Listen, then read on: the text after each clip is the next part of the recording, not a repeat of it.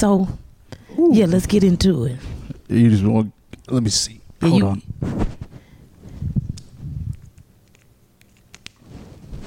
Okay. There we go. Hell yeah. Feels a little better. Yeah, it do. How you been? Maintaining. Listen. When people ask that question, how you been? You can have a choice to be honest, or you could lie. You could say, yeah, I've been fine.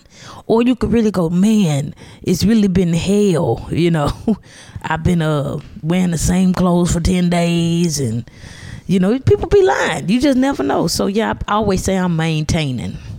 Okay. Maintaining. But who's wearing the same clothes for 10 days? I'm just saying, maybe we need to pick something else to say. So I feel like if you see somebody with the same clothes, you're going to say something. You're going to be, well, not necessarily. That's why I don't try to ask nobody how they doing, because then at that point, I got a responsibility to that question. Okay, well, if it's a stranger, yes. If it's your friend, you're going to say something. Even if it's my friend, I don't want to ask somebody how they doing, because I don't necessarily know if I want the responsibility of their response. No, that's up to the other person, because whatever response they give you. See, I understand where you're coming from. Because there are many times where I ask somebody how they're doing and they just start saying all this stuff about their personal life that I didn't really want to know. That's why you don't ask that. So that's why I'm like, so what do you ask? So you don't even ask nothing. You go, I know you doing the best you can to make sure you have a great day. That's not even a question. You answered it for them. Somebody go, how you doing? I'm maintaining, but I know you doing the best you can to make sure you have a great day. They can't even say nothing back. They go, yep. True. You can't even say nothing. So I'm teaching myself not to ask questions I don't want the responsibility of. I mean, I'm doing good, by the way. Yeah. I'm doing good. I'm glad that you asked, but I don't want to give that responsibility to somebody. I don't want to ask somebody how they doing. Like, I learned my lesson the hard way. You know, I asked somebody how they was doing. They was like, man, I really need like $50. And I'm like, I felt responsible. I asked them how they was doing, so I gave them the money. It's not that I didn't want to. It's just that, damn, why you pick me? So you started the initial conversation then? Yeah, so, I mean, but I started researching on better ways. I really, went out on a search. I went to libraries. I Googled better ways to ask somebody how they're doing. And I came across a podcast where, I forget, it was an esoteric podcast. I don't know if I'm esoteric or not, but it was an esoteric podcast strictly based on esoteric thinking and all of that type of stuff. And that's where the conclusion came from. They were rambling off different ways to be an introduction to yourself, or to, be an introduction to the room. And that was like, hey, I know you doing the best you can to make sure you have a great day. And that makes so much sense. Yeah. Than asking a question. Because you don't want the responsibility. Or just go to somebody, I know you trying your best, and just walk away. I know you doing great. Walk off. Honestly, that sounds something like a politician would do. Man, I know you're doing amazing. Just walk off. Right. What's up, man? Hey, you doing great. Keep it moving. Keep it moving. You don't have no responsibility to that. You don't even know how they doing. Real talk. When somebody say, hey, you saw Keisha, I know she doing great. Yeah. I know that. Man, she gave me a thumbs up and walk away. She's doing really good right now. Maintaining is fair in the middle. It's not above, it's not below, you're maintaining. So that's a good response too. That's a really good response, man. I might use that from now on. Maintaining. I know you're doing the best you can to make sure you're maintaining. Yeah, but also I'm pretty sure you've met a lot of people that have trauma dumped and have told you a lot of personal things that you didn't want to hear. And it just gets to you sometimes. So another reason why I say that too is, so when my father passed away in 2018, somebody said to me, if you need anything, let me know. But they didn't mean that. No, they never do. They never mean that. I said, as a matter of fact, I do. I'm like $50 shy. You're the one that actually does it. Why'd you say anything if you weren't going to do it? Exactly. I said, I'm $50 shy on his tie. And they're like, oh no, we was just saying that we here for you, but we don't really have any. We can't help you with that. Oh, go get them. I love dogs. Me too. I wish I knew what they was thinking at the moment that they bark. Who the fuck is that? I don't know. I want to know what they thinking. Me too. Because it's so many commercials with animals. Like, it's a matter of time before we have humanoids. Like, you're going to be in the bank one day and BoJack Horseman just going to be behind you, just mad as hell. I've been thinking about that. It's mad. He going to be like, hurry up. Like, the line taking too long. Dogs going to start barking, but they going to be having words they saying in between they bark. Motherfuckers. You know, it's just you never know what's going to happen. So I saw something on Instagram where there's human-sized bats. And I forget where they was at. I was like, nah, them humans. You can't. In Europe? I don't know where they at, but they real bats. I've heard about these bats. Panama. Like, yeah. In Panama. I ain't going to. I don't even know why I would go. I think they kill gay people in Panama. I'm not sure, but I ain't going over there. But they got bats. You know, bats don't like big old bats. They ain't nothing but they like 4 or 5 feet, but they're big. They just large ass fruit flies. Is what they really are. Pretty much. But who's to say that one day they might bite an orange with some blood on it and go, wait a minute. I like this.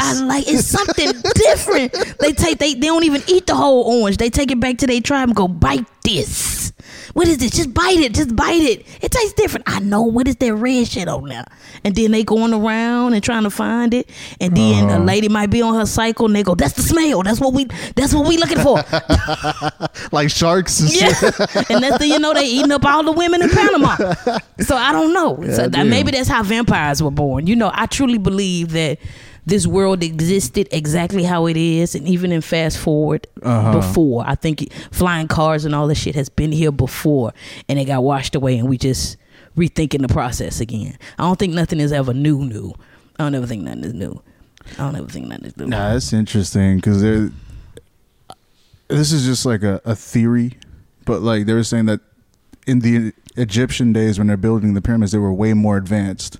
And they're saying that aliens helped them build the pyramids, but I don't know about that. I just think aliens were previous humans, and that's oh really? That's interesting. All I think so I'm a big fan of Rick and Morty, and I pay so much attention to it. I be like, yeah, maybe really. And so I just think aliens are previous humans that maybe survived and they froze themselves and go, well, let's make a new world and see what happens. These are people that don't, I believe in a higher power, of course, but who knows that if the aliens didn't make us? Who knows that? Who knows if we ain't their little science project? That's what people are saying too, that we're just this little project that somebody dropped us here just to see what was going to happen. It's a million. I mean, to me, I believe in all this shit. If we came from fish, that's a possibility too. That's why you got different blood types. Everybody not the same. We probably come from different, mechanisms and organisms and DNAs from somewhere else. We'll never know the truth about that shit. That's a good point, but we also need some weed. This will make it really pop. Man, you should have told me. I can get you what you need if you want. Right on. But yeah. No, but it's just one of those things where, like, we also share DNA with animals too. See, that's crazy. So it's not just us that were dropped here. If that's the case, it's also the animals too. Well, think about it. The dogs now, they know exactly what I'm saying. I told the dog, I said, go get your toy. He knew exactly what I was saying. Never met me. First time meeting me. No English. What the hell? Like, and you Mexican. How he know? Do you speak Spanish to the dog? See, now the dog bilingual. Because there's a video of this white man. He's like a redneck white man. He's like, I bought this dog online, and he speaks Spanish. And he was just like, sit. Did not listen. He was like, siéntate. Dog sat down. I was like, oh shit, that dog speaks Spanish. Yeah, for He's real. Fluent. See. Dogs they gotta have something. They understand just like we do, but they're not. Their brains aren't that advanced for they can have like full conversations and stuff like that. But not yet. Yeah, that's true. Not yet. Like eventually, if they're making commercials, I believe they put stuff on TV and in streaming sites and on social media to prepare us for what's to come. Like if we see enough talking animals on a commercial, then if they just throw one in society, we won't be so scared. We done seen enough of them on TV talking. You got the owl with the glasses. You got the other one with you got the cats breakdancing like John Travolta in they commercial about the cat food. they staying alive. I mean, it's so many. You got hamsters driving Kias. You got hamsters driving Kias. You got Tony the Tiger. You even got Kool-Aid busting through walls talking to people. Well, that's not an animal, but well, close enough. I mean, that's a drink. That's going too far now. Yeah. If some E&J start coming through the wall or some Hennessy, I'm sure the Hennessy gonna have a black voice. What if there was one? Hennessy bust through, what's up, motherfuckers? I'm like, look at Hennessy. He finally showed up to the party on CP time. But that's crazy. That's like, that's all of that's a possibility to me. If we seeing human-sized bats, yeah, then true enough, a bulldog gonna be in line at the grocery store. Can y'all hurry it up, please? I got to get home to my wife and pets. Man, and that scares me too, because like, what if when they do evolve, they go back and look at history and they're like, oh, you had us for pets? That's what you emotional support dog. What is like? Oh, to slap shit out you. Then it's gonna be a whole nother race war. Yeah, the humanoids against the humans, and we gonna lose because they got different type. I mean, we could beat some of them because some like paws, like dogs, they can't open no jaw. Nah, they can't open no jaw. They just gonna scratch at it. Help me, please. Be like, you can't open your soda. You know, you can't open. You need my help. You need thumbs. They ain't got no thumbs. Nah, but once they do evolve and they give themselves thumbs, we're fucked. Nah, monkey's gonna be their friend. They're gonna be like, nah, I'll open it for you. Yeah. Oh, and they work with each other. They work with each other because they all the same. Yeah. Well, I don't know how true that is because Africans, some Africans, don't like black people. And we all the same. We just don't make no sense. What if the monkeys and the gorillas hated each other? Oh, that makes don't let me be friends with a monkey and a gorilla. I be like, they brought y'all over here on the ship. Oh, he thinks he's better than us just because he's a silverback. They dropped some of y'all off in Europe and some of y'all they dropped over here in America. That's why y'all don't like each other. God damn. Yeah, for real. Man. Silverbacks will be up. I feel like they'll be an upper echelon of the monkey regime. Well, even like orangutans and shit like that. Like, they sound Asian. Orangutans? Yeah, they sound Asian. Well, they're red, so they might be like gingers, but yeah, or middle. They still Asian, just Indian Asian. Orangutans. I am from India. Oh, okay. An Indian orangutan. Yeah, that's where they from. Oh, shit. Monkeys, they from Africa. I ain't fucking with them. Right on. Oh man, that's funny. Silverbacks are from Australia. Hey, mate. Oh man, don't even get me talking about Australia. Like, you talking about big bats, they got big tarantulas, they got big insects over there. Man, please don't make them humanoid. You know what animal I think is so cute but will fuck you up? A koala. Oh, they'll give you chlamydia. What? Yeah, most of them have chlamydia. Why they got chlamydia? What? Ain't that a human sexually transmitted disease? It is, but how the hell koalas get them? By fucking each other. So a human. I don't know. I don't know if that's how it happened. Why they got chlamydia? Most of them do. Isn't there laws against sheep? Because like, don't they got like when they walk away, you go, ooh, I'd hit that. Oh, bestiality. Yeah, there's laws against that. Because they got the rump shakers. Mm-hmm. Koalas got chlamydia. So they already the hoes of their society. Mm-hmm. Like, don't fuck that koala. You heard about koalas. Well, don't fuck the monkeys. You heard about Ebola, bitch. You know? No, that's the bats. No, they got COVID. All of them fucked up. All of them. And they all give you different things. Dogs got ticks and fleas. And fleas and shit. Who got rabies? Possums. Well, most animals, dogs can get them. Like, most animals can get it. For real? But I usually see like possums or like dogs. That's crazy. Nah, all that shit'll be fixed once they get arms and legs. Yo, but that'd be crazy if there was like a humanoid dog and they still got rabies, and then they try to pass it on to us. That would be their life mission. To get rid of rabies? Now to try to give it to us. Oh no, I was like, what if rabies are like their AIDS? It probably is. Because is there a cure for rabies? I don't know. Man, let's Google that.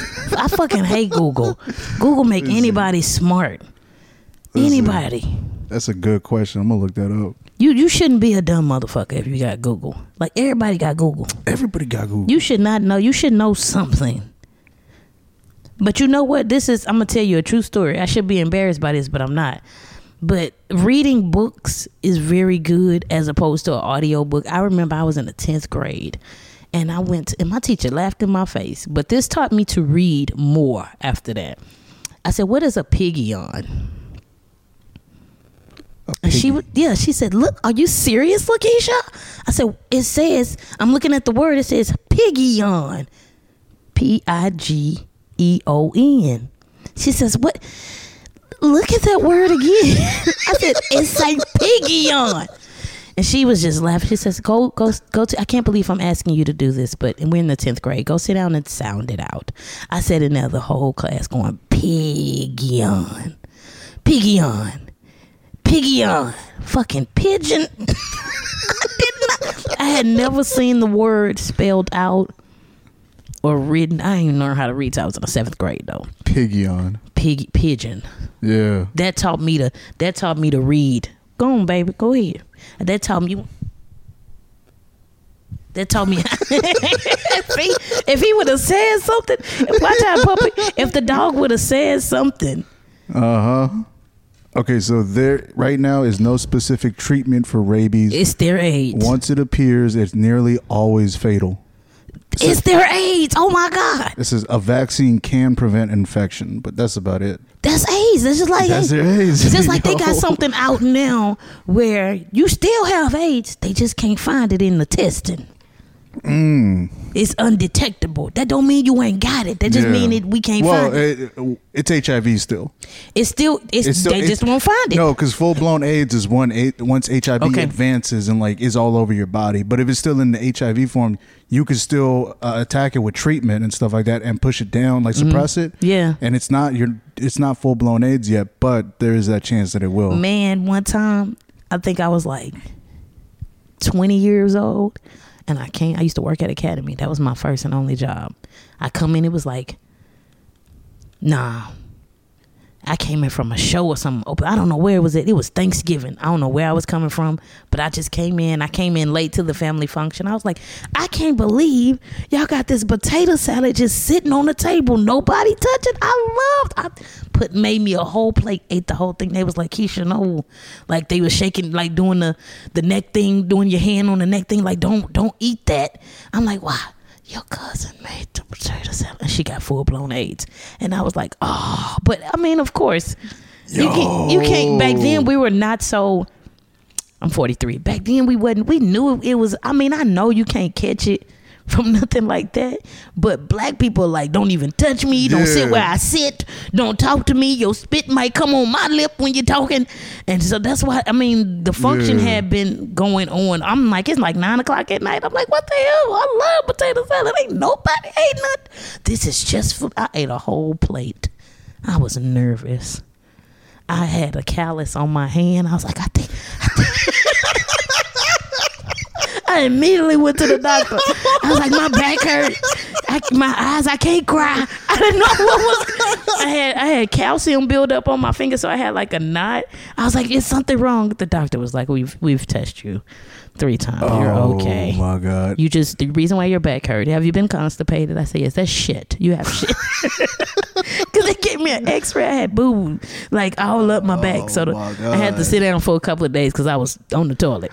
I honestly relate to that because if I was eating potato salad and somebody told me that, I'd be thinking the same thing. Yo, do I got it? Do I got it? I was like, can you get it? They said she was peeling the potatoes. She peeled the potatoes and she cut up the onions. I was like, oh, she had a real knife. Did she use gloves? No, she didn't. And then she would come back and go, I went on a date. I was like, did you tell your date that you have this thing? Like, I was like, she was like, yes. I said, and he still like you? She was like, yeah. I said, she's married to this guy too. Oh, that's beautiful. They've been together for like 15 years and he still does not have it. That's amazing. That is beautiful. Yes. And if I put her in the lineup, you would probably not even pick her as the one with the HIV AIDS. She got AIDS. Full blown. Yep, she was diagnosed at 26 and she is 51. What? Yeah, that's amazing. Still kicking. Yeah. She got the Magic Johnson kind. I was about to say. I don't know. I should with new one thing she said is, as long as you're taking care of yourself, and she does. She looks extremely healthy and really great. Like, her skin looks amazing. She's super thick. She ain't skinny at all. But yeah, shout out. I ain't gonna say her name, but yeah. There you go. That's great. Yeah, like it's different nowadays. Because like back in the day, it was very fatal. But now with medicine getting so much better and so advanced, like I mean, when she was diagnosed, it was fatal then. She 51 now, so yeah, she got diagnosed at 26, 27 years old. So yeah, she had almost 30 years now. Damn. 20 plus years. That's amazing. Yeah, it is. I mean, I don't know if I would use the word amazing, but she's still alive. That is amazing. Yeah, she's still alive. That's amazing. Yeah. She should have a podcast. How to get to AIDS and stay alive. The Magic Johnson disease. And people would call in, well, I've had this. Well, you ain't got the Magic Johnson kind. You got the Rock Bronson. What was that motherfucker name? That old actor. That old actor. He died. Which one? Rock something, I can't remember. Let me not quote it, because he was a very famous actor in like the 50s and the 60s, but he was gay and he was just booty holing everybody, and he eventually croaked over from it because they ain't had a medicine and shit back then. Yeah. No, but even how we got it here is a different thing. Like nobody really knows. Nobody knows. They used to say a monkey man had sex with a monkey, and then that's how it got contracted. But like, I don't know. With the way the internet moving, somebody gonna find out the truth. If they found out the landing on the moon was fake, somebody gonna be like, I found out how the AIDS got here. How? It was a scientist with a fork. It's gonna be some crazy shit. and he was eating pumpkin pie. And it's gonna be something crazy. It ain't gonna even be nothing we probably think about. That's it, pumpkin pie. Pumpkin That's the pie. cure. I don't even what, black people shouldn't have it then. We eat sweet potato pie. That's good too. You like that? I like them both. Sweet potato pie. Yeah. I don't like pie. I ain't never in my life. I love apple pie. A la mode with some ice cream on top. Man, the first time I had my grandmother was a maid. So I was like, what kind of pie is this? Because I went to work with her. She was like, it's apple pie. I said, it's white people pie. I didn't know. I had never seen apple pie a day in my life. Man, I did not want to eat no other kind of pie. I was like, I want white people pie. I thought apple pie was white people pie. Well, okay, now what's your favorite pie? Cheesecake. Is that a pie? I don't know if it's a pie, but it's a cake. It's a cake. Cheesecake, yeah. Well, apple pie. Apple pie still? Apple pie. Apple pie, cheesecake, chocolate cake. Shit, that's it. That's okay. That's your top three: apple pie, cheesecake, chocolate cake. Yep, I love chocolate cake. You ain't gonna mess me on chocolate cake always hits. Hell yeah. Always. Ooh, I would start naming places, but they gotta pay you for that. They gotta pay you. Man, if y'all want to advertise with me, let me know. Hell yeah. Shoot, I'll have a chocolate cake here every time. Ooh I'm definitely coming back. You got the chocolate cake? I'm coming. Yeah. Oh man. So I think this is a good place to start. I didn't tell you before, but what I usually do is we have a conversation, and once I feel like we're at a good point, I'll start the podcast, and then after that, whatever happens, happens. Right on. And then I'll probably have some questions for you, like interview style questions, like how you got started and all that stuff. Okay. All right. So, damn, it's always been 24 minutes. That's crazy. When you're talking, you got something good. I know. It's all right. So, here we go. Let's get started. So 3, 2, 1.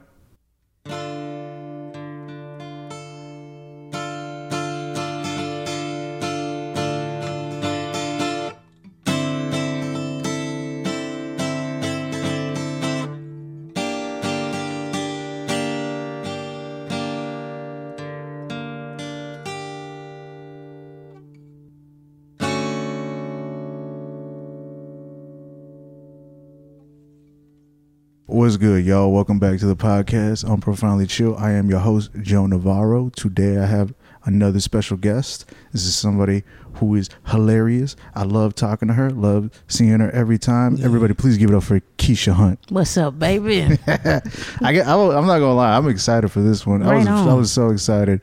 I know you couldn't make it last time, but man, I was just like, I want Keisha. Let's have fun, man. Yeah. So for the audience, just to let them know, how long have you been doing stand-up? Man, I've been doing stand-up, I want to say this year in July will make 22 years.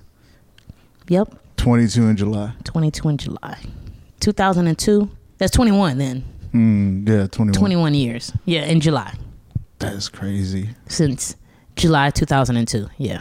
Okay, I'm lying. It's 22. Okay, let me. Because it's 2024. You said 2002. Well, let me tell you the truth. Okay, so in 1999, when I had just turned 19, I got on stage. And I got on stage in December of 99. I did comedy.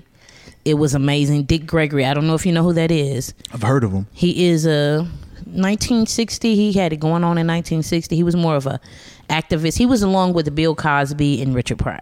Uh-huh. But he was also an activist. He marched with Dr. Martin Luther King and all of that.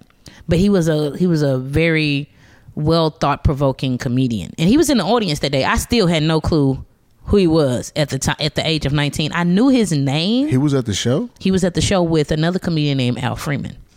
You know Al Freeman? I know Al D. Yeah. So Al D. Freeman. So he was there in the audience, but I remember hearing Dick Gregory's name as a child or a teenager from the movie House Party. Mm-hmm. In the movie House Party, they was like, Shireen, make me some of that Dick Gregory. And I was like, what the fuck is that? I want some Dick Gregory. I only wanted it because I heard him say it in the movie. I was like, I want Shireen, make me some of that Dick Gregory. I kept saying that to my sister because her name's Sherelle.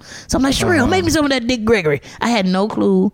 But Dick Gregory used to be kind of like obese, and he was trying to advocate for black people to be more cautious about their health. So he created a weight loss shake. And that's what he was talking about. And the guy in House Party that said that he was very obese and laying on the couch, sure ain't, maybe one of them Dick Gregory's. He's over here sniffing you. Yeah, back up, G. Back up, homie. Emmett. Come over here, Emmett. It's something on me. It is something good on me. Both of the dogs like you. Yeah, I don't know what's on me. I don't know either. It tastes good, whatever it is. Well, you said they might smell the other dogs. They might smell the other dog. That's probably it. Maybe. I haven't been around the other dogs in a while, so maybe this jacket has. I hadn't worn this jacket in a while, so. You got any dogs at home? Nah, not at all. Nah. I don't know what they smelling. It's just me. It's just I smell like a doggy treat. I need to wash my ass then. Okay.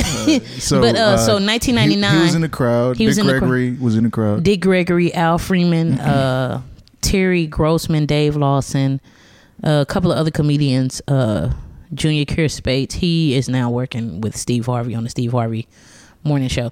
But anyway, and another lady named Big 50. It was her room. She couldn't remember my name. And so when she was, well, I started off as acting. I went to a play, audition. All the parts were filled. He says, but we're looking for a rapper. I'm like, I can rap. He was like, okay, so what you got to do is write your own rap songs that segue into the next scene on the play. I'm like, bet. I just wanted to be a part of some type of entertainment family.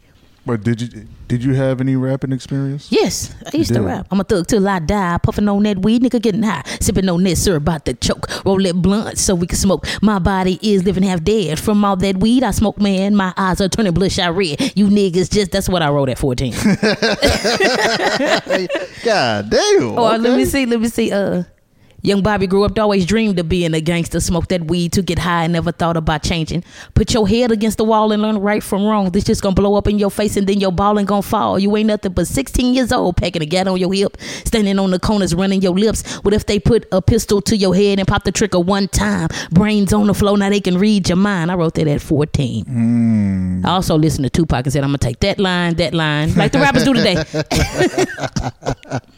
But yeah, so I was 19 when I first got on stage, and she couldn't remember my name. I was actually just I'm gonna just come support you. She was like, no, you're funny. You need to come to my comedy night.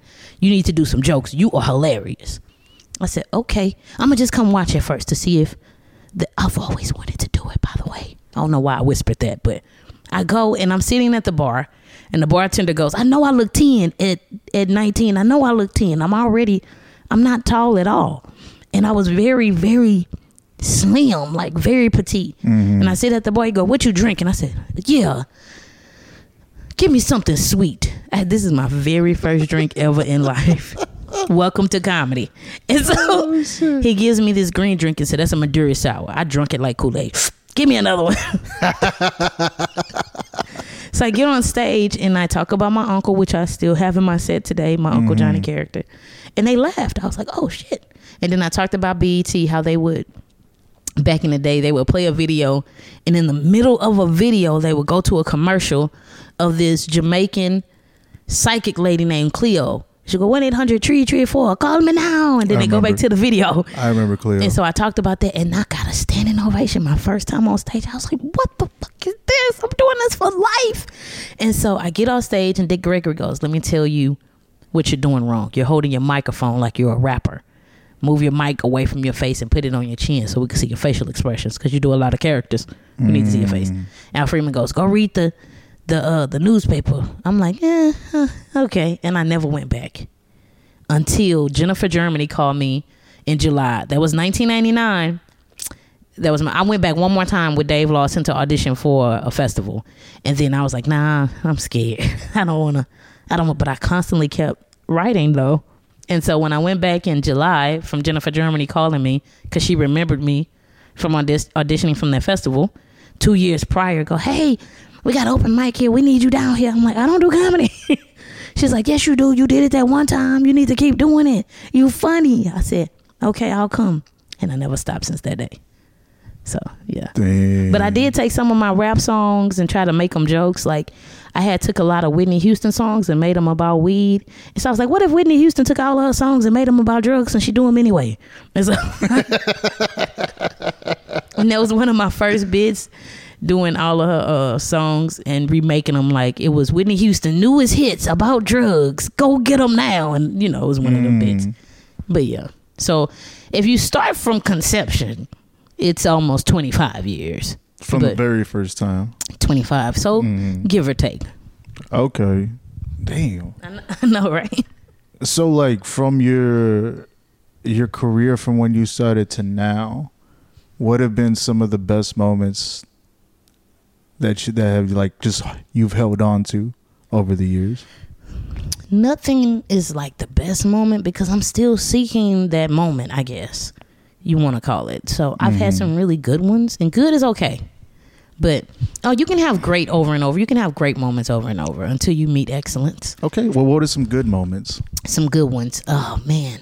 Of course, any type of television I've done and meeting other people who have gone on to be mega, uber, super duper superstars, like Lil Rel. He was one of my good friends. We did a couple of television shows together.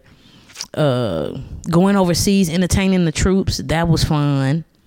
I can't do that no more. What else? Yeah, I've been filming Last Comic Standing on NBC. That was fun because Bill Bellamy was hosting that season, and the reports kept saying Bill Bellamy putting all his people on there, and it had people in quotation marks. I was like, and Bill Bellamy replied to like, yes, because if I wasn't, y'all wouldn't. And I was like, damn, he's not lying. But it's been several episodes where black people have won. So whatever. But I've got to do that. I've filmed a couple of movies. Winning several contests have been some really good highlights in my career. Russell Simmons came to Houston in 2004 when the Super Bowl was here. And we did with Rob Mungle. I don't know if you know Rob Mungle. I know Rob, yeah. This is the same year the Super Bowl was in Houston. This is the same year Janet popped out that titty. And Justin Timberlake and Janet Jackson was on stage together, and Janet popped out her titty. How old are you? You may not remember this. I remember that. Okay, I remember that. This was in Houston. And so I think it's an Edwards Hotel or something downtown. Russell Simmons had rented out the whole hotel. Wasn't the Panthers game, was it? I don't even remember who was playing. Let's see. Yes, Google. I love Google. But Russell said, and this is the same year that I think Red Bull came out, because Nelly was trying to compete with Red Bull, and he had an energy drink called Pimp Juice. Yeah, Patriots versus Panthers, 32-29. Patriots won. Yeah, I remember. Okay, yep. Yeah. That was in Houston. Yeah. And I think that's the same year that Red Bull came out. Let's Google that too. What year did Red Bull? That's 2004. I do know that because it's the year my son was born. Long story. But because Nelly, I remember Nelly having, people were drinking vodka and pimp juice. So I was like, okay, well. It says 1987 is Red when Red Bull? Bull came out. Yeah. But we wasn't privy to it. No, it wasn't really popular. It launched in the U.S. on 96. Okay, so yeah, I think when we started getting privy to it was round about the 2000s. 2000, yeah. Because they started giving it wings. Mm-hmm. And Nelly was trying to compete with the Red Bull, with the pimp juice. So I remember that. And I remember the contest we did was Laugh is Hope. And I remember coming in second place to Rob Mungle. And so the first place and the second place got to perform at this private party for Russell Simmons. What? And they gave us our own room. And I was like, Rob, look at this shit. Like, I'm still pretty early. I'm only 2 years in. And you're already doing these things. Yes. I did the Las Vegas Comedy Festival. I won that. I did that twice. The first year I won. The second year I bombed. I was like, oh, man. I don't know how this works. So someone told me, once you win, don't go back. Yeah. So once you win, you've done what you needed to do. I was being greedy. I was like, I won. They love me. I'm going back again. Back then, festivals, you didn't have to pay an entry fee. You would just audition, and then they would pick the people that they want, and they would fly you out. They would give you a per diem. They even gave me so we were in Las Vegas, the Las Vegas Comedy Festival. They flew us out. They gave me a per diem of $300 a day, and they gave me a room. Yes, that's where I met Hannibal Buress. Man, I met so many comedians. I know, but me and Hannibal hung out, and we're still friends to this day. We're still friends to this day. But yeah, I remember that because I remember I won a lot of money playing blackjack. I was like, let me take some of this money that they gave me.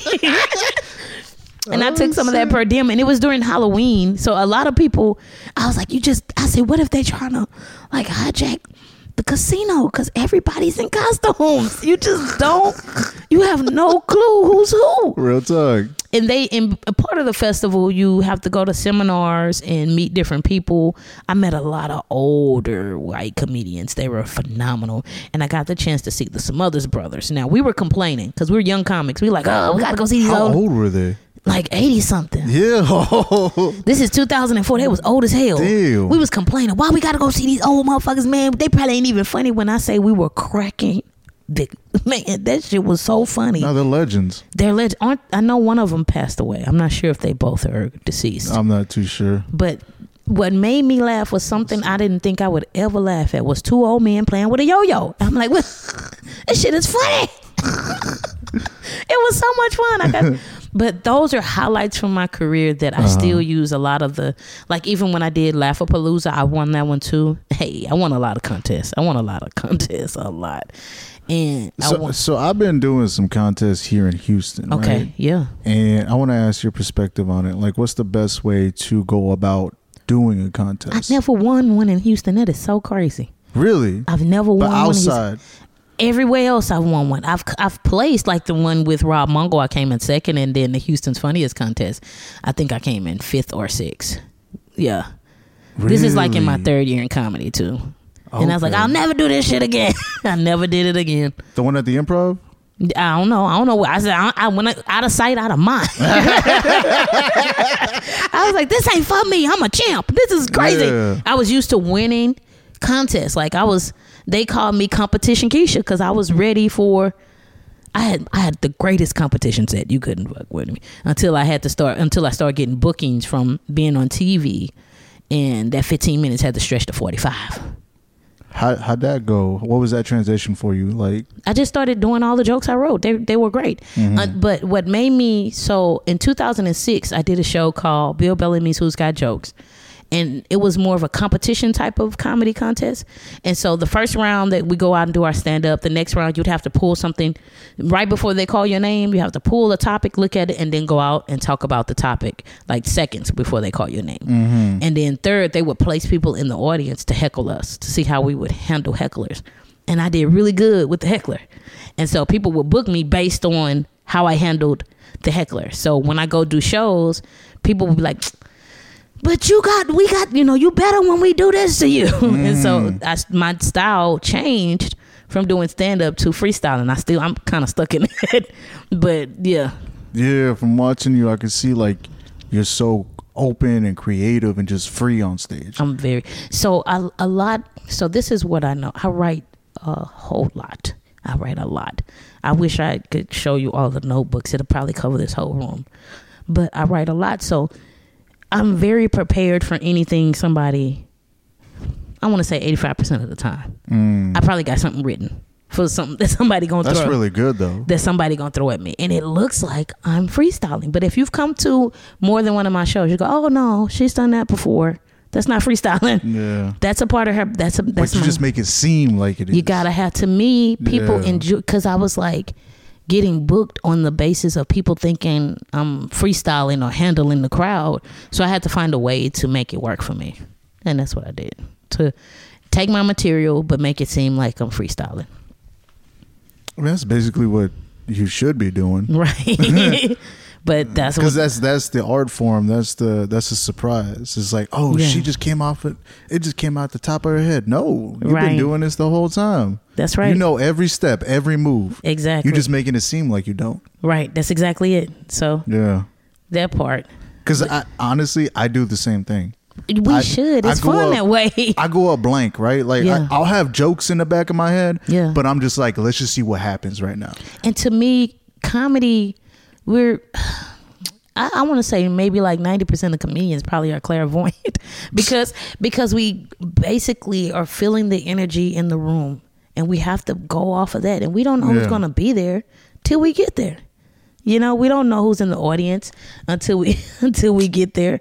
And so we're feeling the energy of the room. And that kind of, like, you might have a set, but then the comedian in front of you may do extremely well or may not do good at all. And you might have to go pivot.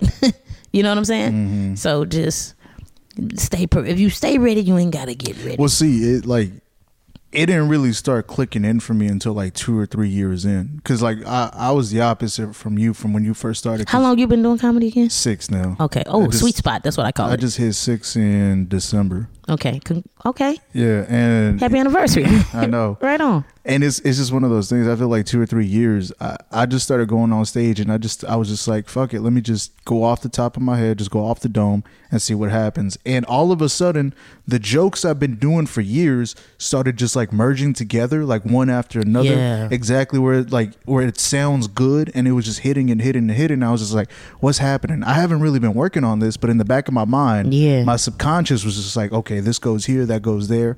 And then it just boom, boom, boom. And I was just like, oh, I started to like figure that out, just being free and open on stage, just letting it come to you instead of forcing it. Just let it come. Yeah, let it flow. I believe with the flowing of it, it's to me, if the majority of your material, if all of your material is based off your life, and of course we embellish stories that happen in our life to make it palatable to the audience, but that, to me, it'll be an easy flow because it's a part of your life. Like I talk about my niece with a prosthetic eye because I have a niece with a prosthetic eye. I talk about people in wheelchairs with their shoes being dirty because I saw like 2 people coming out of drumline in wheelchairs with their shoes dirty. So it's just gonna roll off my tongue like that. Hey girl, I mean, this a boy, right? This a boy. This is Emmett. What's up, Emmett? Oh, you getting excited now? This for the bitches. Emmett, this is for the bitches. Oh, shit. You want to get by? Go ahead. You want to cross over? I think he's trying to sit down. Oh, he is. He was like, can you let me by, bitch? Damn, this is my house. I truly believe in, like, I do not like when people have pets and they have to put the pet up. I feel so... But I immediately, I might be startled when I first walk in, like I was. Yeah. But I immediately go, calm down. Especially if you tell me they're good, and then I'm like, because this is their house. I don't want the pet to feel bad or traumatized. Mm-hmm. I just don't like that at all. That pets be looking so like, what the hell did I do? Why? Well, that's the thing. They'll be in the other room barking. Because like they traumatized. They traumatized, yeah. That's not good for them. That is not good for them. It's not good for you either, because you got to live with that traumatized pet. So my thing is, either like, you gonna have to be privy to, like, if you would, well, I'm good with pets as long as they like this. You know, if they vicious, then I'm like, no, nigga, don't bring me over there. I ain't coming over there no more. You know, but but with all black people, everybody dog bite. We immediately jumping on somebody's furniture or car. Like, your dog bite. No, it don't. Yes, it do. It's a dog. You know, I don't put nothing past no animal. Trust me, I grew up in the hood. I see all the time. Okay, so you jumping on the car immediately. Yeah.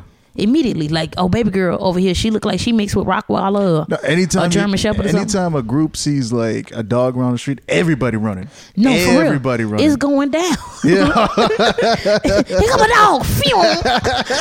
Phew. Like, real talk, man. We is out of there.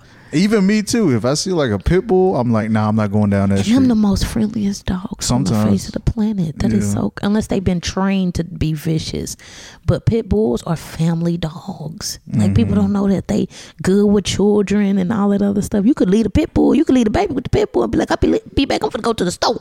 Pit bull gonna be like, did I say something? I must have said something in their language. and it was good. Because his tail just wagging like, oh, this bitch speak my language. I'm finna get her. Sorry, I don't like dog peeing. I wonder if they start, because there are gay dogs, right? My brother, he got 2 female dogs. They gay as hell. Oh, really? And I've thought about making a strap for dogs. That's hilarious. I want to make a strap for dogs. I want to put a strap on her because she be humping the other dog. I'd be like, if she only had a strap, if she had a strap on, she'd be up in there. No, but that's true. Female dogs do hump sometimes. But that's to show like dominance. Oh, okay. That's why they hump. They be kissing each other and everything. I'm like, them dogs gay. Oh, so she need a strap. So I'm like, I'm gonna make her a strap. I'm gonna make a dog strap. But I don't know how, like, somebody told me, I've never seen I don't know how it look once it's in the, you know, once they're in the coursing or whatever, once they're somebody said it turns into spikes. That's why they get stuck. So it has to take a minute for it to go down.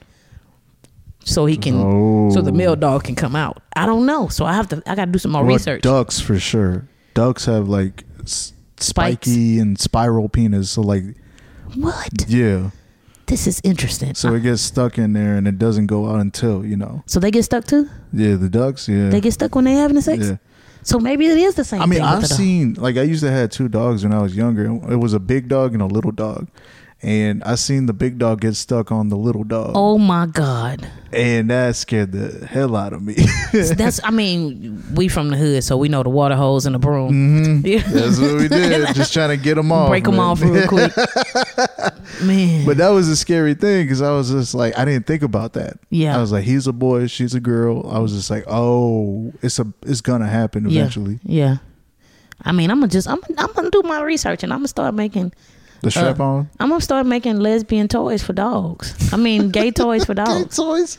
I'm gonna make gay toys for dogs because there are gay dogs out there. Like, you can't. So if dogs are gay, why you mad at me? if God didn't want me to be gay, then why the dogs gay? Why it be some gay monkeys too? Yeah, there's gay animals. There's gay animals. I watched a TED Talk. I wrote a whole sitcom off of this TED Talk. I'm currently looking for a studio now to film it in, and it's just a long process because of how I want to do it. But I watched this TED Talk. On the TED Talk, the lady was talking about how she has a lesbian sister, and the lesbian sister has a wife, and they want to make a baby, but they don't want to use a sperm donor. They want the baby to be their baby. And so the lady that was talking, she's a scientist that deals with stem cell research. And so, you know, stems, they like monkey see, monkey do. Mm-hmm. You know, they'll do whatever you tell them to. And so they manipulated the stem cells to where the 2 female monkeys, one of them developed sperm. And so the monkeys had sex with their vaginas, and one of them ejaculated the sperm into the other monkey, and they gave birth to a female monkey. And the female monkey lived to about 4 or 5 years old. They did it again. And then the second one lived a little bit longer. Then they did it with the 2 male monkeys. The baby probably lived like a couple of hours. Wow. They did it again. He probably lived like a couple of days. So it doesn't work with the males. So, but the only problem is the reason. So it is proven successful, meaning they can manipulate stem cells with women where we can make babies with each other. But the only problem is we can only make girls. We cannot make any boys.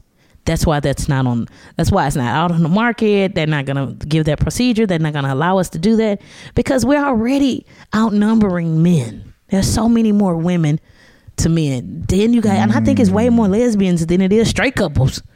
If we start making babies, so that's what my sitcom is about. My sitcom is about me with 5 baby mamas. Yo, yeah, I like that. Is it gonna be crazy as hell? Or do you want to talk about? Oh this no, right no, now? No, not before at all. you go any further, because I was gonna dive in exactly. No, because I'm loving it. I'm currently. I don't want somebody else watching this and they'll be like, oh, yeah. Yeah, no. I mean, but if it is, it's already. If you post it, then technically. Yeah, I mean, I could just edit this out if you want. Yeah, I'll do that. You leave, the beginning part of it, but exactly. Yeah. But yeah, other than that. But yeah, I'm working on that right now. Yeah, you're working on that? Man, that's amazing. Thank you. Man, honestly, like, did you think you would be doing the stuff you're doing now when you started? Or were you just so happy just to get on stage and just, crack jokes in front of people? I wanted to be an actress. I thought I was going to do that. And I just know I wanted to to be Whoopi Goldberg is what I wanted to be. I was like, I'm going to be her. Especially when she did Sister Act. I was like, oh, that's it. I'm definitely finna be her. But once I got on stage, like when Jennifer called me back in July 2002, and I got on that stage and I saw how by September, I was at the Las Vegas Comedy Festival. This is not even 2 months in. So once that happened, I was like, oh, I'm doing this. It's too easy. It was too easy to climb up the ladder to me. I wasn't even a year in when I did the Las Vegas Comedy Festival. I did the Las Vegas Comedy Festival in 2002. I started in July 2002. I did it in September. No, we auditioned in September, and then in October we was in Vegas. So when that was happening, what was going through your mind? I was like, this is what I'm supposed to do. This is too easy. This was too easy.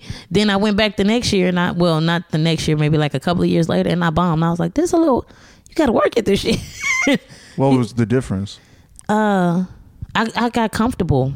I didn't write any new material. The people had already knew me. It wasn't, the room was different. I went in a different category too. The first, because they had different categories you could enter in when they felt like you were shining. I went into the I went into the mainstream, the first one. And I was like, oh yeah. The next one I went into was, I don't know, but Tommy Drake was there. I don't know if you know who that is. I know Tommy, yeah. He killed in that room. It was professional. That's what it was. I was not professional. He had been doing comedy at this point, and he was like, tough break. I was like, ugh. He is probably the only person that could tell you about that, because he was the only comedian I knew besides Mo Amer. Yeah, I know him as Mo Amir, but he was there at the festival too. Really? He was at the festival. Renee, I don't know if you know who Renee is. No, not the young Renee. It's a Renee. He's been doing comedy like 20-some years. Mm-hmm. And Mo Amer was there. Tommy Drake was there. Tommy Drake was in the same room I was in and watched it. He saw me bomb. He saw that. I was like, oh my God. Dang. Don't tell nobody, Tommy. He tells people. I tell people. So I think I told Ben Daniel, and Ben Daniel was like, I'm going to confirm. I'm going to ask him again. And he was like, yes. And he has his own version of it, which is kind of fun too. So yeah. But yeah, I bombed. Like, I stunk up the room. I stunk it up. Pow. Yeah, it was like that kind of bomb. It was like you know how you lay out the wire, and then they go, now push the button. That type of, I bombed like that. It was bad. We used to say stuff like Taliban, like stuff like that. You Taliban. They're still around. They still say Taliban. You Taliban. Yeah, because they bombed some shit. So yeah. I mean, no, the Taliban is still around. You don't have to whisper that. Okay, I'm like, I don't want them to flag the video when you post it, but yeah. Oh no, we go any further than that, they might. Yeah, we used to say that. We used to go, you up there Taliban? Shout out to Billy Sorrells, because that's where that shit come from. Billy Sorrells go, they in that Taliban. They used to do this. They used to act like they had grenades and like pull it out their mouth and what is he doing this? Bombing. Oh. We We used to have fun, man. We used to have a lot of fun. Oh man, that is good though. You had a group of people that like you came up with, and y'all got along together and just had a good time. It was fun. I mean, comedy is something that you really don't retire from. You do it. You do it until you do it. You know, Thea Vidal is still out there. I had opportunity to sit down with her in the beginning of my career. Well, in the middle part of my career, around about the 12th year or so. Because I kind of got like a big head, and I'm like, I'm the queen of Houston. I'm the queen of Houston comedy. You can't fuck with me. And she messaged me, really? Do you know who I am? I'm like, do you know who I am? I'm the queen of comedy.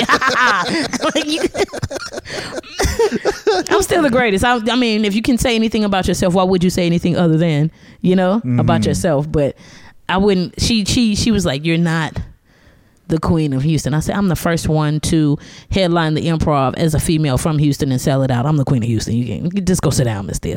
But she corrected me real quick. And I humbled myself real quick too.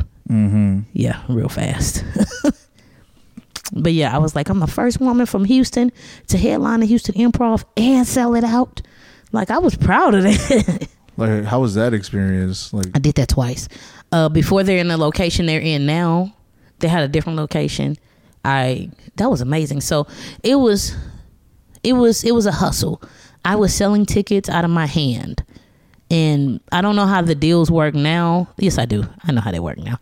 But I did most of my selling my tickets pre-sale. You couldn't tell me nothing. I was rich. You couldn't tell me anything. Because I made the money myself. I sold all my tickets out of my hand myself, which is the same thing as dang, I can't even think of it. The online ticket sales that we do. Eventbrite? Yeah. It was coming out. I said E. But Eventbrite, it's the same thing. It's the same thing, except it's just online now. That's still selling tickets out of your hand. But I didn't have to pay a processing fee. Wait, did you already had like a certain amount of tickets? Yeah, so the Improv would allow you to sell X amount of tickets pre-sale or give you a cutoff date. So if my show was in September, I could announce it in July.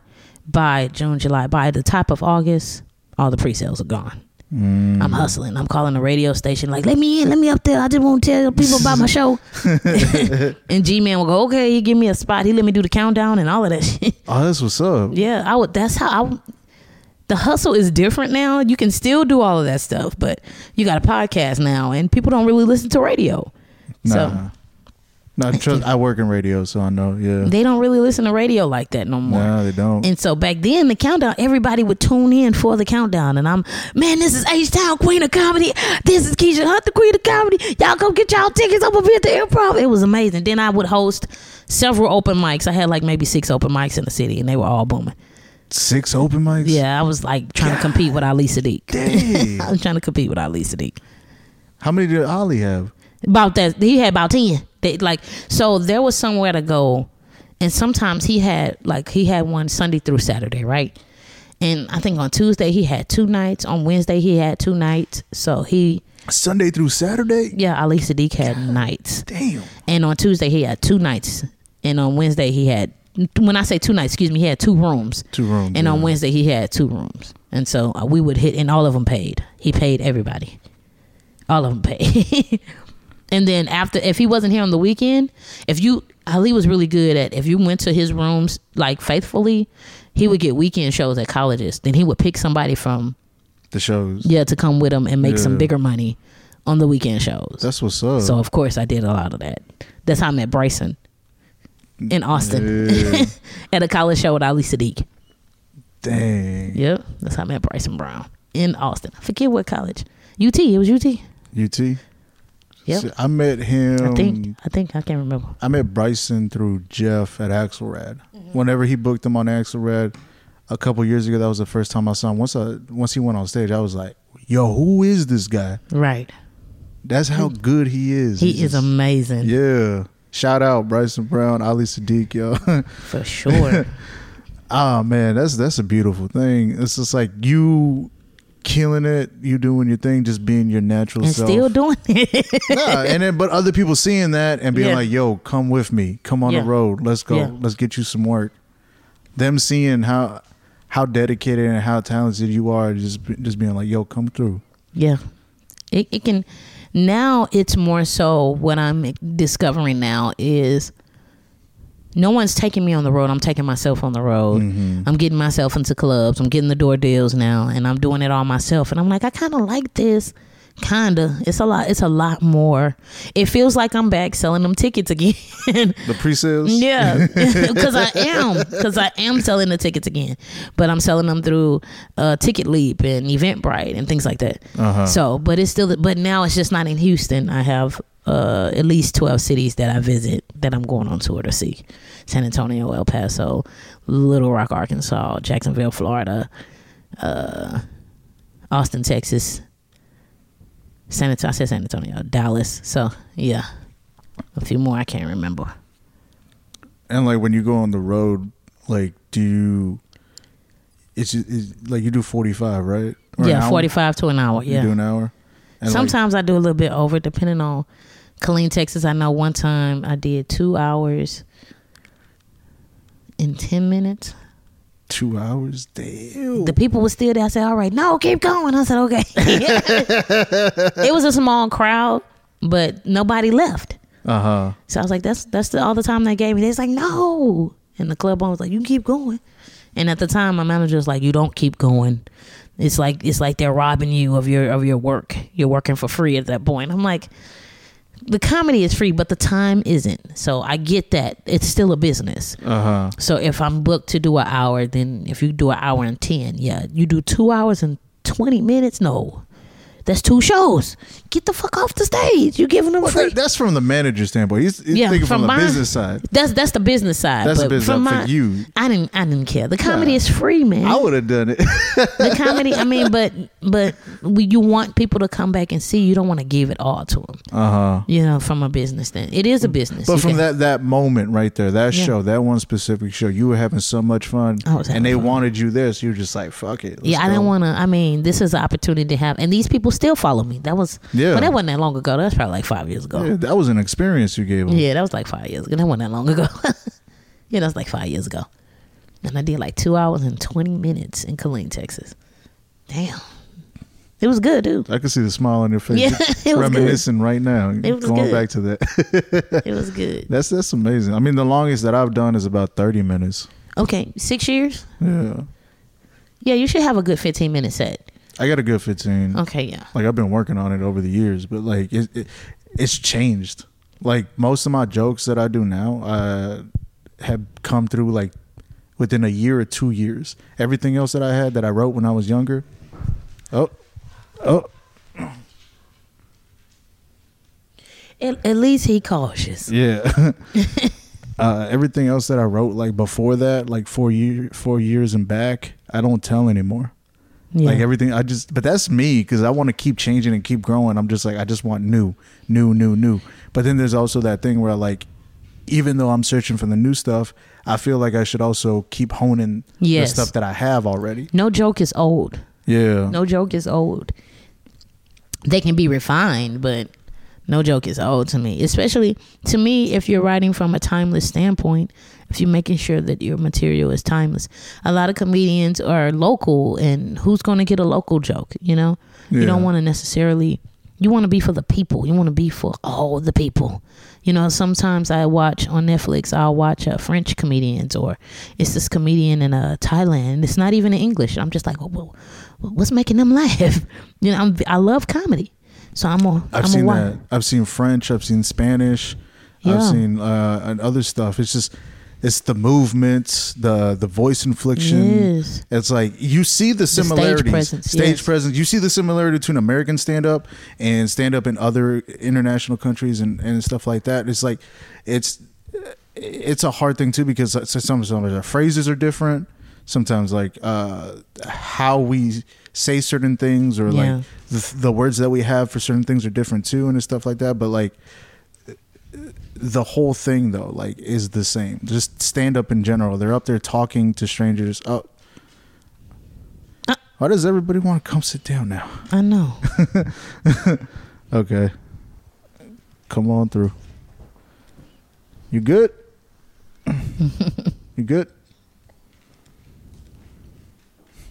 Oh, she needs some attention. Yeah. She's like, that's enough talking now. No, she's like, hey, what about me? I'm the host.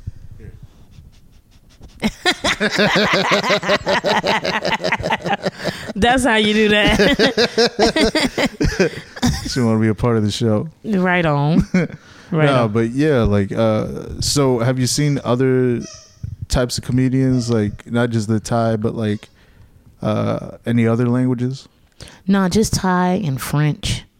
A couple of Spanish comedians. I don't remember their name. I'm just watching them. I don't even know what they're saying. Like, I'm looking at the subtitles, but I'm not looking at it. I'm just watching them like, dang. Like, and I'll watch the same set over and over again. I'm like, damn, what they talking about? And sometimes I catch myself laughing.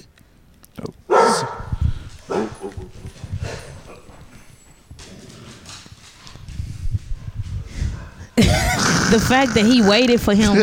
Wait, like, come on, we gotta protect the house. I'm not going by myself. I mean, I'm tough, but I'm not that tough. Come on, bitch. And that's not a bad word to them. That's actually saying nice lady. The fact that dogs will be able to call each other bitch and it won't be a problem, bitch. Thank you. But if we say, they're like, no, that's our word. Right. Right. For real. Y'all can't have bitch no more. Y'all don't even use it right. It means nice lady. Yeah. Oh shit, man. But yeah. I don't know. Like, for me, like, welcome to the Unsobriety Couch. This show is called Unprofoundly Chill. This is the Unsobriety Couch. Unsobriety Couch. So the reason why I call it this is because ever since I started the podcast here in this setting, every one of my guests has always talked about a story and them like either being drunk or high, and just stuff going crazy. Do I have? I'm gonna have several, I'm sure. Okay, here we go. All right. Now, after I'm hosting one of my nights in Houston, at the time, Ciroc was just popping. It was just banging on the scene. And he didn't have all the flavors then. It was just a little blue label Ciroc. And so I'm like, I would drink that with grapefruit juice. And I thought I was the shit. I had a Toyota Camry with some low pros on it, some rims, some tint, some music in that motherfucker. It was nice. I had me a little 25. I used to tuck away in my titty. And I had a beautiful girlfriend, supremely beautiful. Last name Garcia. Won't say her first name. Gorgeous lady. And so, but again, I'm the queen of Houston comedy. You can't fuck with me. Nobody can. And so I'm at the show, and it was really good. I had a really great show, and my girlfriend is sitting in the corner, but I'm pouring champagne down another lady's throat. And so my girlfriend, she sees it and she storms out. She's pissed. So I'm pouring the champagne. So I'm hosting my night, and I'm in the club. Drink Ciroc just hit the scene. It's the most poppin'est vodka on the scene, and I've been drinking it all day. Like, I used to drink from I would stretch in the morning and then take a sip of vodka. So it was that's to me, that's not being to me, an alcoholic wants to stop drinking. A drunk doesn't. I was a drunk. And so the big difference. So I would stretch real hard in the morning and then go, I cannot function if I don't take this shot. And I would take a shot of vodka. Then I'd be like, now I can have a regular day. But I'm drinking that all day. I kept that shit in my trunk of my car. Like, I would pull over and go, my cup low. Let me go pour some more. And pour some more. So I'm drinking that when I say all day, man, all damn day long. So I don't know if I'm drunk or not. I don't have no clue. See, I would drink all night. I would never drink in the day. I hated day drinking. I'm drinking I would wake up at 6 a.m. I'm drinking from 6 a.m. to 1 and 2, 3 in the morning. It don't stop. Like, and to me, I'm functioning regular. If I don't have it, that's my girlfriend was like, oh my God, get her the vodka. You know? She is not normal without it. So anyway, I'm pouring the champagne at my comedy night. I'm pouring the champagne down another woman's, throat, and my girlfriend sees it and goes, like, looks at me with utter disgust and runs out of the building. I'm like, oh shit, I gotta chase her. And so I get to the house, and her mom was like, hey, she's in the back. I'm like, yeah, I say, Stacy, listen. I said her name. Goddamn. I said, hey, listen, we need to talk. She's like, get the fuck out of my face. We don't need to talk. You're drunk. I'm like, that's nothing new. We need to talk. And she punched me in the eye. And I'm like, oh man. So I punched her back. And they said, you know, we're fighting. But I went to jail that day. I stopped drinking. Even though she hit you first? This is why I went to jail. I'm glad you said that. Even though she hit me first, the cops asked her who hit who first. They asked me if I wanted to press charges. I'm like, no, it was just a little scuffle, you know? And she was like, please don't take my girlfriend to jail. Please, I love her. Don't do that. I said, she loved me. Y'all don't want to take me to jail. And they said, we're not going to take you to jail. And when I bent down to like, I don't know, something, the cop said, hey, do you have any weapons on you? I'm like, no. Then I thought about it. I was like, oh, shit. I got this 25 in my titty. And I totally forgot about it. And he must have saw the glare of it or something. He said, I'm going to ask you again. And he put his hand on his gun. You know, they're afraid of guns. Uh-huh. And I was like, listen, man, I have a gun in my titty. And he was like, is it loaded? I said, yes. He was like, he got on the shoulder speaker. We need a female officer out here. I said, God damn, I'm about to go to jail. So I went to jail and then in my car, because when I came to her house, I just hopped out the car.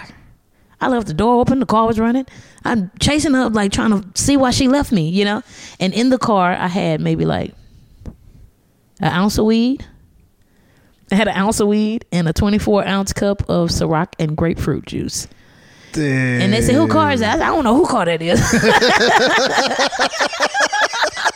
I have no clue. They ran the plates. Are you Keisha? And I was like, nope. I have no clue. My name is Stephanie Mills. And that's a professional singer. And they was like, okay, take her to jail. And so they locked me up it wasn't for the violent act. It was for the marijuana and the gun. Yeah. And I called one of the best lawyers in the city of Houston. Her name is Jaylene Mack. She was like, slap on the wrist. Well, back then, guns, big no. Like she got that shit from a felony to like a little tap on the hand. Uh-huh. I had to pay her though. That cost a couple of 1, 2, 3, 4, 5. Yeah. Damn. Maybe more. I can't remember. It wasn't cheap. It wasn't cheap. I know. If I believe if I would have had a little bit more, I wouldn't even got the slap on the wrist. It probably would have went away. Yeah. So I think I gave her like $6 or $7 grand. God damn. For the slap on the wrist. If I'd had like 20, what are you talking about? Nothing happened. She's that good though. Shoot. Yeah. Well, since you gotta go, this has been really fun. Yes, it has been. Yeah. And the dogs love me. They do. Which is, when people see this, they're gonna be like, she's so comfortable as a black person with them dogs. They're gonna be really shocked. They're gonna be like, why is she so comfortable? They just kissing her and stuff. Normally people like, get your motherfucking dog, nigga. That dog come over here one more time, nigga. I'm gonna hit him with you. But I'm really good about animals, man. Yeah. I mean, other than Emmett, which is the lab. Yeah. Him trying to kiss Jody the other time. That's about it. Like I have to put him up if he like gets too excited. But they was good. They was good today. They were good. They was kissing on me a little bit. They was, but I was like, hey. I think it was the black tone in my voice. They was like, okay, we don't know that one. We not familiar with that kind of tone. It sound crazy. But yeah, I appreciate you for having me. This was a lot of fun. Yeah, and I will come back again we're gonna see how the ratings go. Yeah, let's see, because I got some episodes that have been doing really good lately. Yes, bank on it. So, do you have any socials you want to give out? Yes, please follow me on Facebook at Keisha Hunt Comedy or at Keisha Hunt. Follow me on Threads, Twitter, and TikTok at Comedian Keisha Hunt. Wait a minute. On Threads at Comedian Keisha Hunt, at TikTok at Comedian Keisha Hunt. On Twitter, it's at Keisha Hunt, and on Instagram, it's at Comedian Keisha Hunt or The Big Comedy Tour. All right. And do you have any shows you want to promote? Yes, Keisha Hunt and Friends Tour is hitting the road starting March 1st in Corpus Christi. That was another city I didn't mention. Corpus Christi, Texas, March 1st at Mesquite Street Bar and Grill downtown. And also I'll be filming my 5th comedy special in Austin, Texas in May. Congratulations. Thank you. That's what's up. All right. And y'all know where to find me at the Joecosity, TheJoecosity. Come through to a show. I'm always at Axelred. I got Equal Parts. Axelred is every Sunday, Monday, and first Friday. Equal Parts, we have the open mic every first and third Wednesday. The show is every second Friday, the Bird Call. And oh yeah, I saw that. Yeah. What else do I got? Just look me up. Look me up online. I got my link tree. I got all my shows on there. Once again, Keisha, thank you for coming through. Thanks for having me. I appreciate it. This was awesome, and we'll see y'all next time. Right on.